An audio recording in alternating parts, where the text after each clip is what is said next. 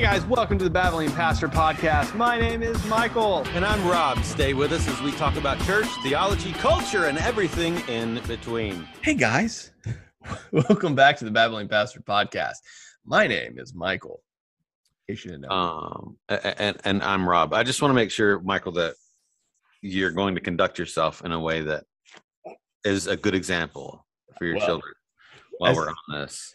As soon as you say conduct yourself, automatically my brain, for whatever reason, started thinking of giving the most horrible examples possible. And I don't know why, but that's exactly where my brain went. I hope you conduct yourself, and all of a sudden, like, I need to make a fart joke. And I don't know why, but that's how my brain still works, even at this age. It is a problem, isn't it? Yeah, as soon as you're like, behave, I'm like, I don't want to. Like, the rebellious nature is still there. It's like you're saying be good, and I automatically don't want to now. So there's that. But so today we are going to be talking about living as examples for your kids. So last week we obviously talked about family devotions, the importance of that, having that time built into your schedule and how you do things. And this week, I think obviously you can do that and you can attend church and you do family worship, but what's going to really impact is, like, how do they see you live? How do your kids see you interact with people? I guess the simplest way to put it is, how do they see you taking the information you're putting out, or that you're getting from, your Sunday morning corporate gathering, and it actually impacts your life? So this should be an incredibly convicting episode. Let's go. I mean, only if you're not perfect. Well, I mean, so I'm sorry. For you guys. For some of the listeners. For the audience. You aren't quite to our level of entire sanctification. You're going to have a problem here, but not us.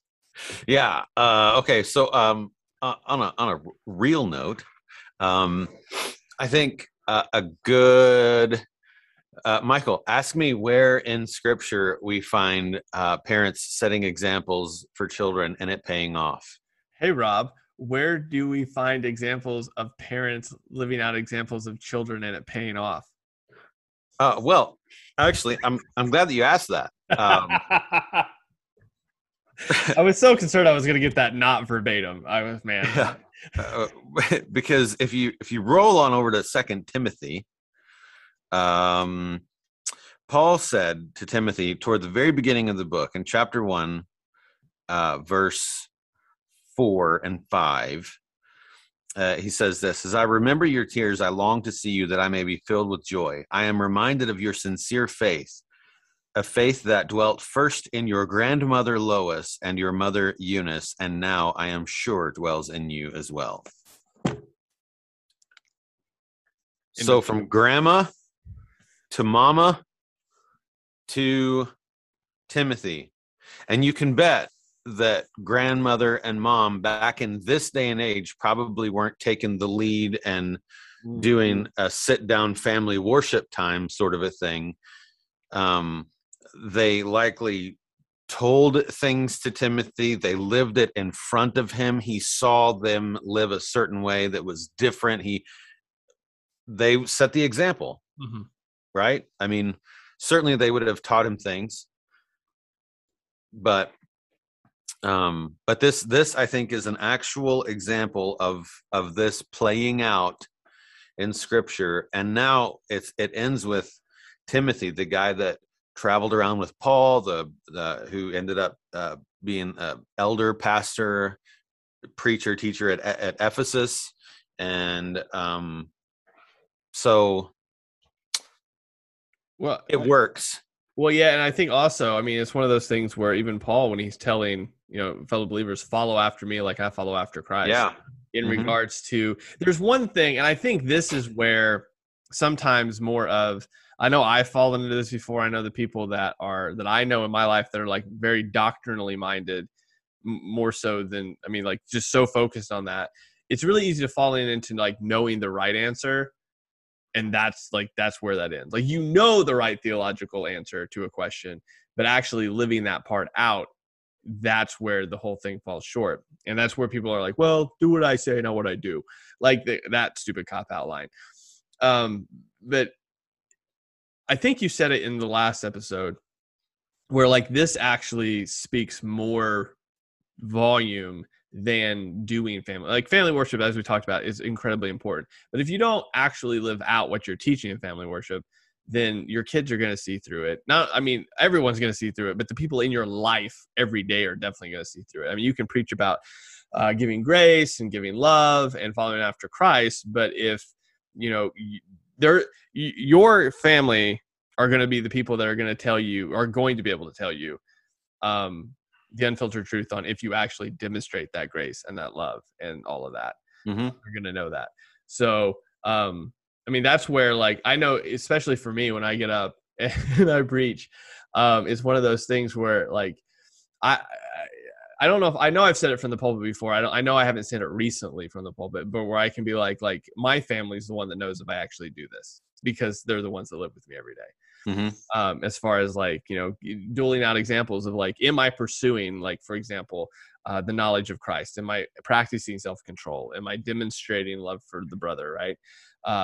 If they're going to know that, like, I can say that, but they're going to know if I do that. And I think that's one of the things where this can become very convicting, because this is the process of, I've said it before, God uses the people around you to sanctify you so much to where even the example I gave last week, where like the times that I don't want to do family devotions and my father-in-law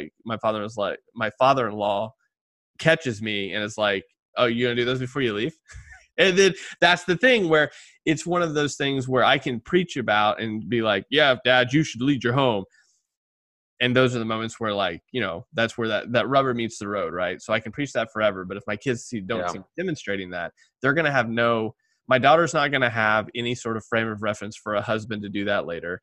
My son's not going to have any frame of reference to do that when he gets older and has a family. I can say that all day long until I'm blue in the face, but if I don't do that, there's nothing to model after. So, yeah.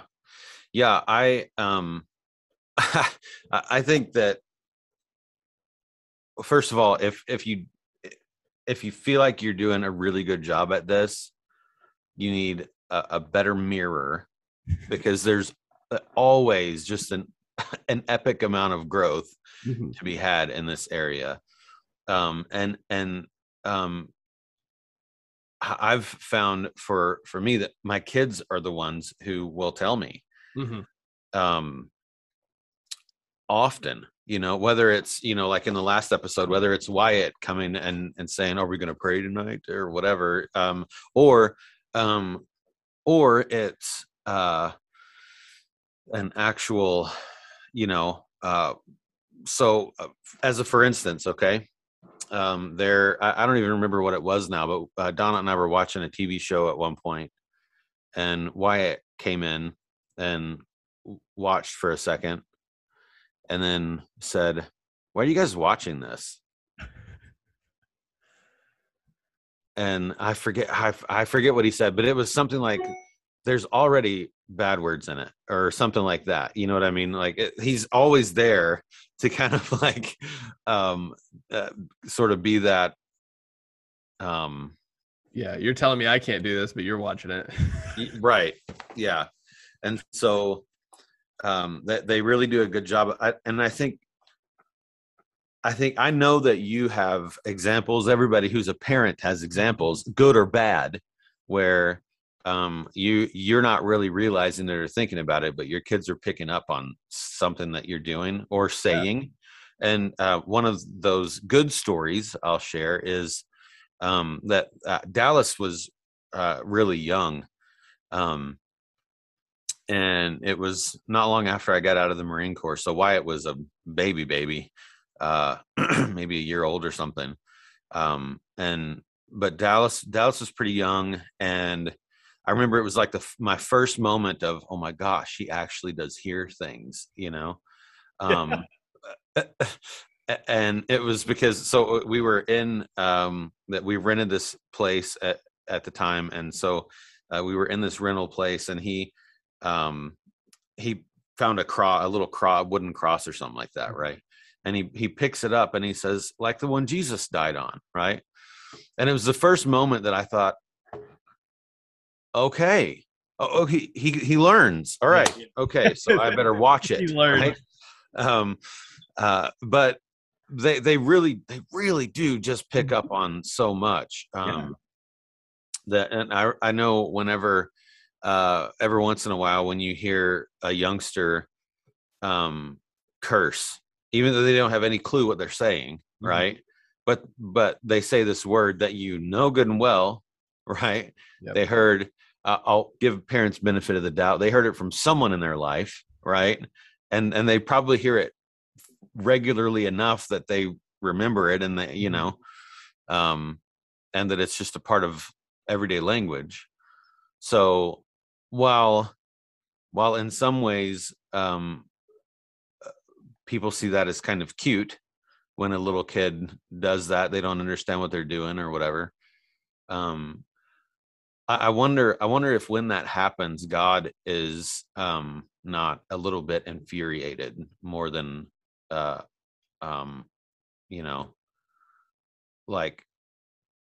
oh, that's cute.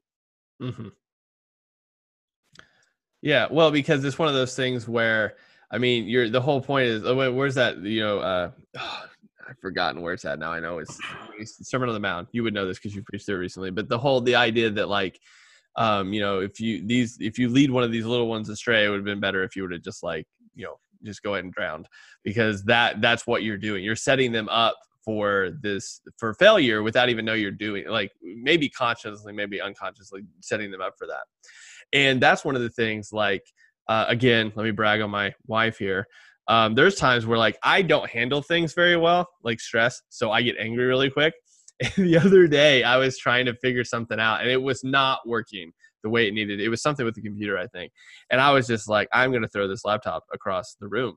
And I was getting very angry. And she's like, hey, Connor's watching you right now. Like, he's learning how to process anger by how he's watching you process this right now. And what I've noticed is, especially even with, Haley being older now, there's some tics that she got from me that I wish I could take back. Like, I wish I could just go back in time, be more aware of like how I handled situations, because she's picked that up. Not necessarily just because she was around me. She's basically my clone. But so obviously some of that's just personality built in, but that makes me even more aware of how to handle myself, because I know like it's just mind boggling how similar she is to me.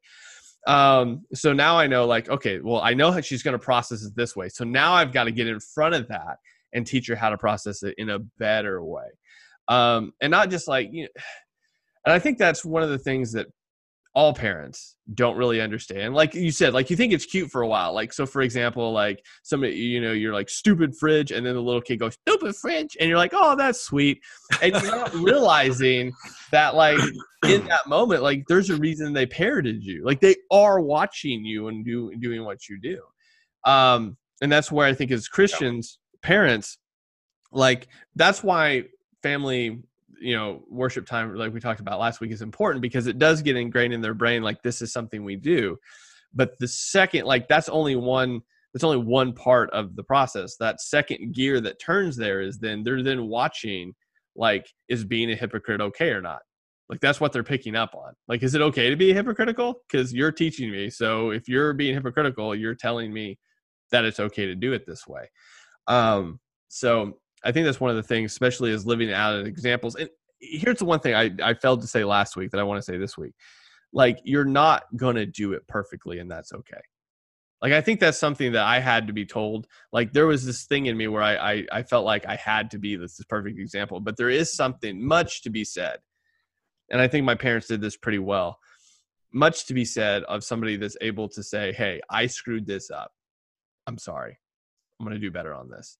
And because if all they have is this example of this perfect parent that does everything right all the time, which none of us are clearly, but even somebody that doesn't ever repent, somebody that doesn't ever ask for forgiveness, they're picking up on that too. So my goal is to be, and I don't do this well, but my goal is to be a parent that like lives out, not how to like avoid, saying sorry, but how to own up to that and then grow from that. So, because again, they're going to pick up on that. So you living that is going to be their template, I guess. So I think one of the struggles that we have in the culture here, geographically, things are so much further apart. So when your kids are in sports, you have to either do some sort of city league kind of a thing, or so for instance, if your kids are in football, like you're traveling. Mm-hmm. It's not like growing up where we grew up in Indiana. I mean, how far is that town? 25 minutes away or something? Yeah. Here, close. Yeah. Here, my nephews actually are on the varsity football team of their high school. And this is about I want to say around a 3-hour drive away from here. Right. Wow. East. And 2 Fridays from now, we're going to be 35, 40 minutes west of here at one of their games. So you're talking about like a 4-hour, and this is just one of the games on their schedule. That's one way. Right. So all that to say that when parents now here, you get involved in baseball or football or soccer not so much, but the real sports. I'm just joking. I'm so sorry. I'm sorry. I said football. So anyone who takes soccer seriously, I already said football. Yeah. But no, if you're in one of these kind of major sports, right? Hockey up here, right? There's another thing. You're traveling.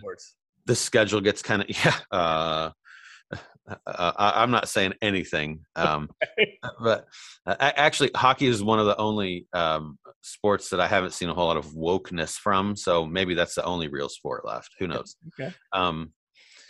But when you get involved in that as a parent, you're naturally going to be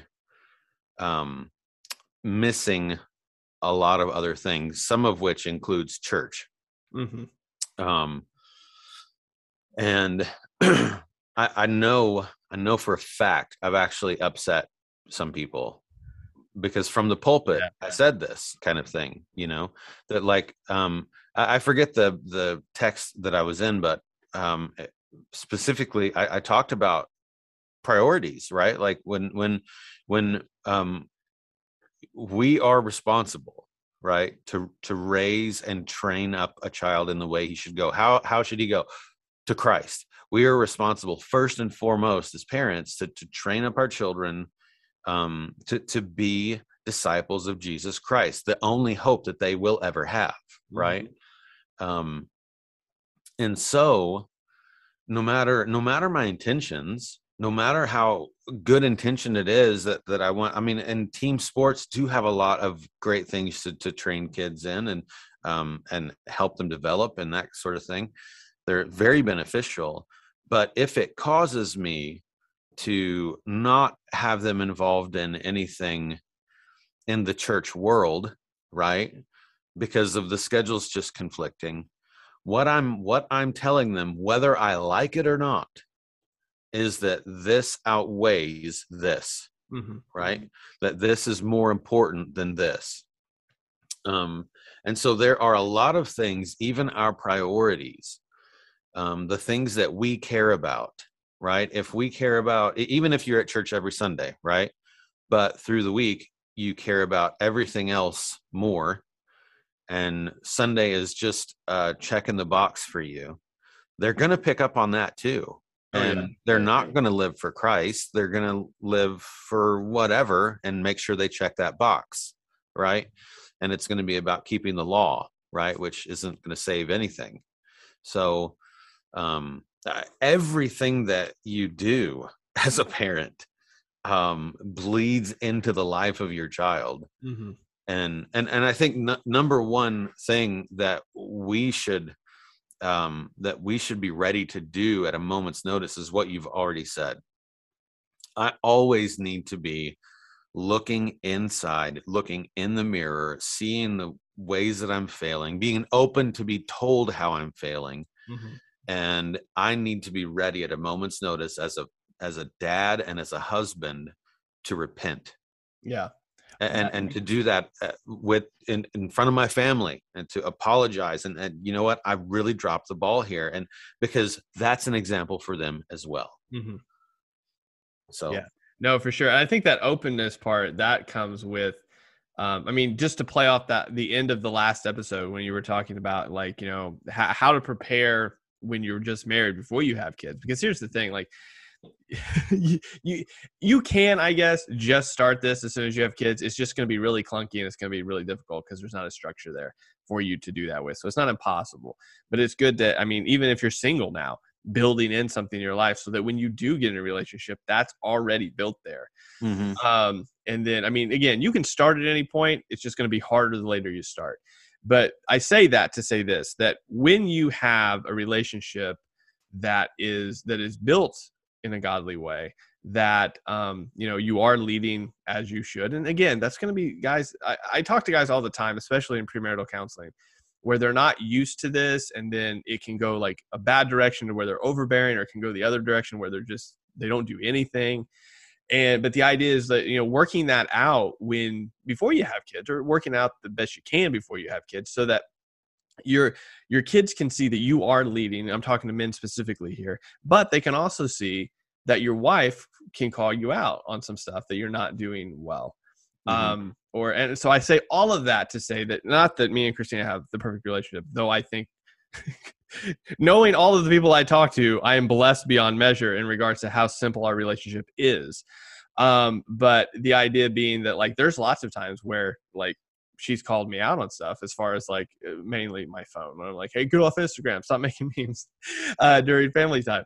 But it's one of those things where, again, I say all that to say this: there's got to be a time where you don't get defensive about that, regardless of what side of the relationship you're on, and repent in front of your kids on that regard. And not like, okay, fine, you're being naggy, but you're right, this is a time for this. And, it's setting an example. Because on that same regard, talking about like habits I've given Haley, like the other day when we were on vacation, Christina has to be like, yo, if the Moores can get off their phones, that'd be great. And so it was one of those things where it was like, you do teach your kids things, even if you don't think you're teaching them things. Yeah. And when you are called out, to not be defensive about it, and to be like, okay, no, you're right. I repent of this. That set guidelines in place to not have this thing happen all the time. But I just want to put that out there. There's one, like I've already said, you're not going to get this right all the time, which big surprise, that shouldn't surprise you. But two, have a relationship built in which you are able to call each other out to repentance in gracious, loving ways. And you're not defensive when that happens. Like, you're open to that. Because again, that, man, I can't say this enough, that sets them up for how their relationship is going to work later on too. What they should expect from their husband or wife later. So again, all of this, they don't tell you this when the little, they get the pregnancy test and there's 2 lines and you're like all jacked and excited. And then that little baby comes out, you're like, oh, everything will be perfect forever. And then, then parenting really hits you, and you start seeing the worst of you in your kid because they're mimicking you and you don't even realize you're doing it. And that's a wake up call. To where you go, okay, wow, this is going to be a very sanctified process for me. This little bundle of joy. So, yeah, and Wyatt is also the king. I'm learning through this topic that we're talking about this month that he's kind of the little conviction monkey. But you need to go home and be like, that's your new name now. You are the conviction monkey. Yeah. Because he's the one that will actually get annoyed and be like, can you get off your phone and watch this with me or whatever? Like, if we're supposed to be spending time, Mm-hmm. That's funny. But yeah, I think if there's, and I've told my dad this too, that the one major thing I think that I always go back to and continuously think about, that had the biggest impact on me as a kid growing up, was that my dad was not afraid to come to me as a stupid, ignorant, don't know anything kid and apologize and ask for forgiveness when he messed something up. And that made a huge impact on me. And I think that is so missing in our society and in the church. This willingness to look honestly in the mirror, hear words from others honestly, and repent and ask for forgiveness and work to do better at this or that or the other thing. It's so missing from the church world today. And I think part of that is why the reputation of the church gets damaged so much, because we have these celebrity-ish people who are Christians, are strong Christians, or claim to be Christians or whatever, who then epically fail. And the response isn't, the response is sort of well, if I hurt your feelings, then I apologize for my actions, which isn't it's not a repentance thing at all, right? And not only that, but we set ourselves up for that failure in the first place by pretending like we're so perfect anyway, right? When like the whole message of Christianity is I'm not, that's the point, right? And so when we demonstrate that, I know long trail to get back here, but when we demonstrate that to our kids, when we demonstrate a willingness to apologize, to be wrong, right, and understand that I'm wrong, and man, when I'm willing to do that to my wife, in front of my kids, right, when they've witnessed me being in a mood or whatever, and she kind of says something, like, generally with her, it's my wife is super gracious, and she grew a lot when I was dealing with PTSD a lot, regularly, but she'll just ask me something like, did something happen today, or whatever, right? I know what that means. It means you're a jerk right now. What's going on, right? Yeah, even though she wouldn't say that. That's the truth. So how I respond to her, I have 2 boys, right? So everything that I do toward my wife is teaching them, oh, so this is how Christ loves his church. Right? This is how I'm supposed to love my wife. Yeah. Christ acted some kind of way today to the church, Dad. Yeah. Right. So when you think about everything that you do having an effect and maybe possibly sticking with your kids. Yeah. I mean, it makes like, man, walk softly, Yeah.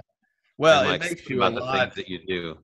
Makes you a lot more gracious as well, with that mindset, and not you don't act so. I mean, so for example, especially in Titus 2, I know in 2 Peter as well, but it's mentioned all throughout the text. Those are 2 that are coming to mind. That whole self-control idea of like these are the things that will be evident in your life. I know specifically self-control is mentioned of men in Titus chapter 2. So that's the thing of like, working that out and demonstrating that, and that shows through your understanding of like, all right, people are watching me right now.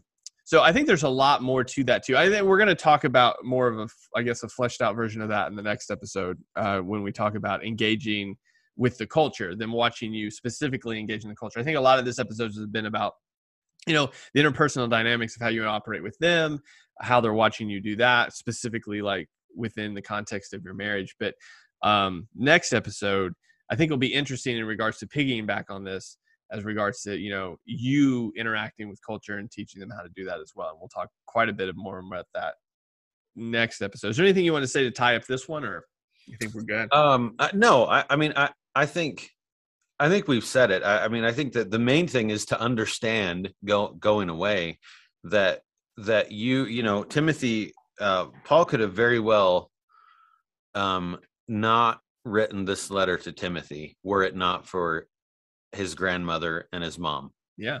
Mm-hmm. Living it in front of him, right? And being examples.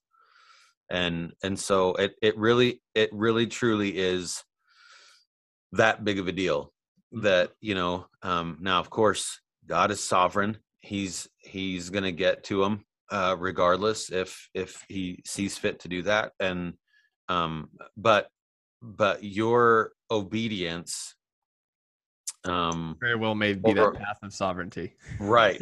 Yeah. Or your lack of obedience might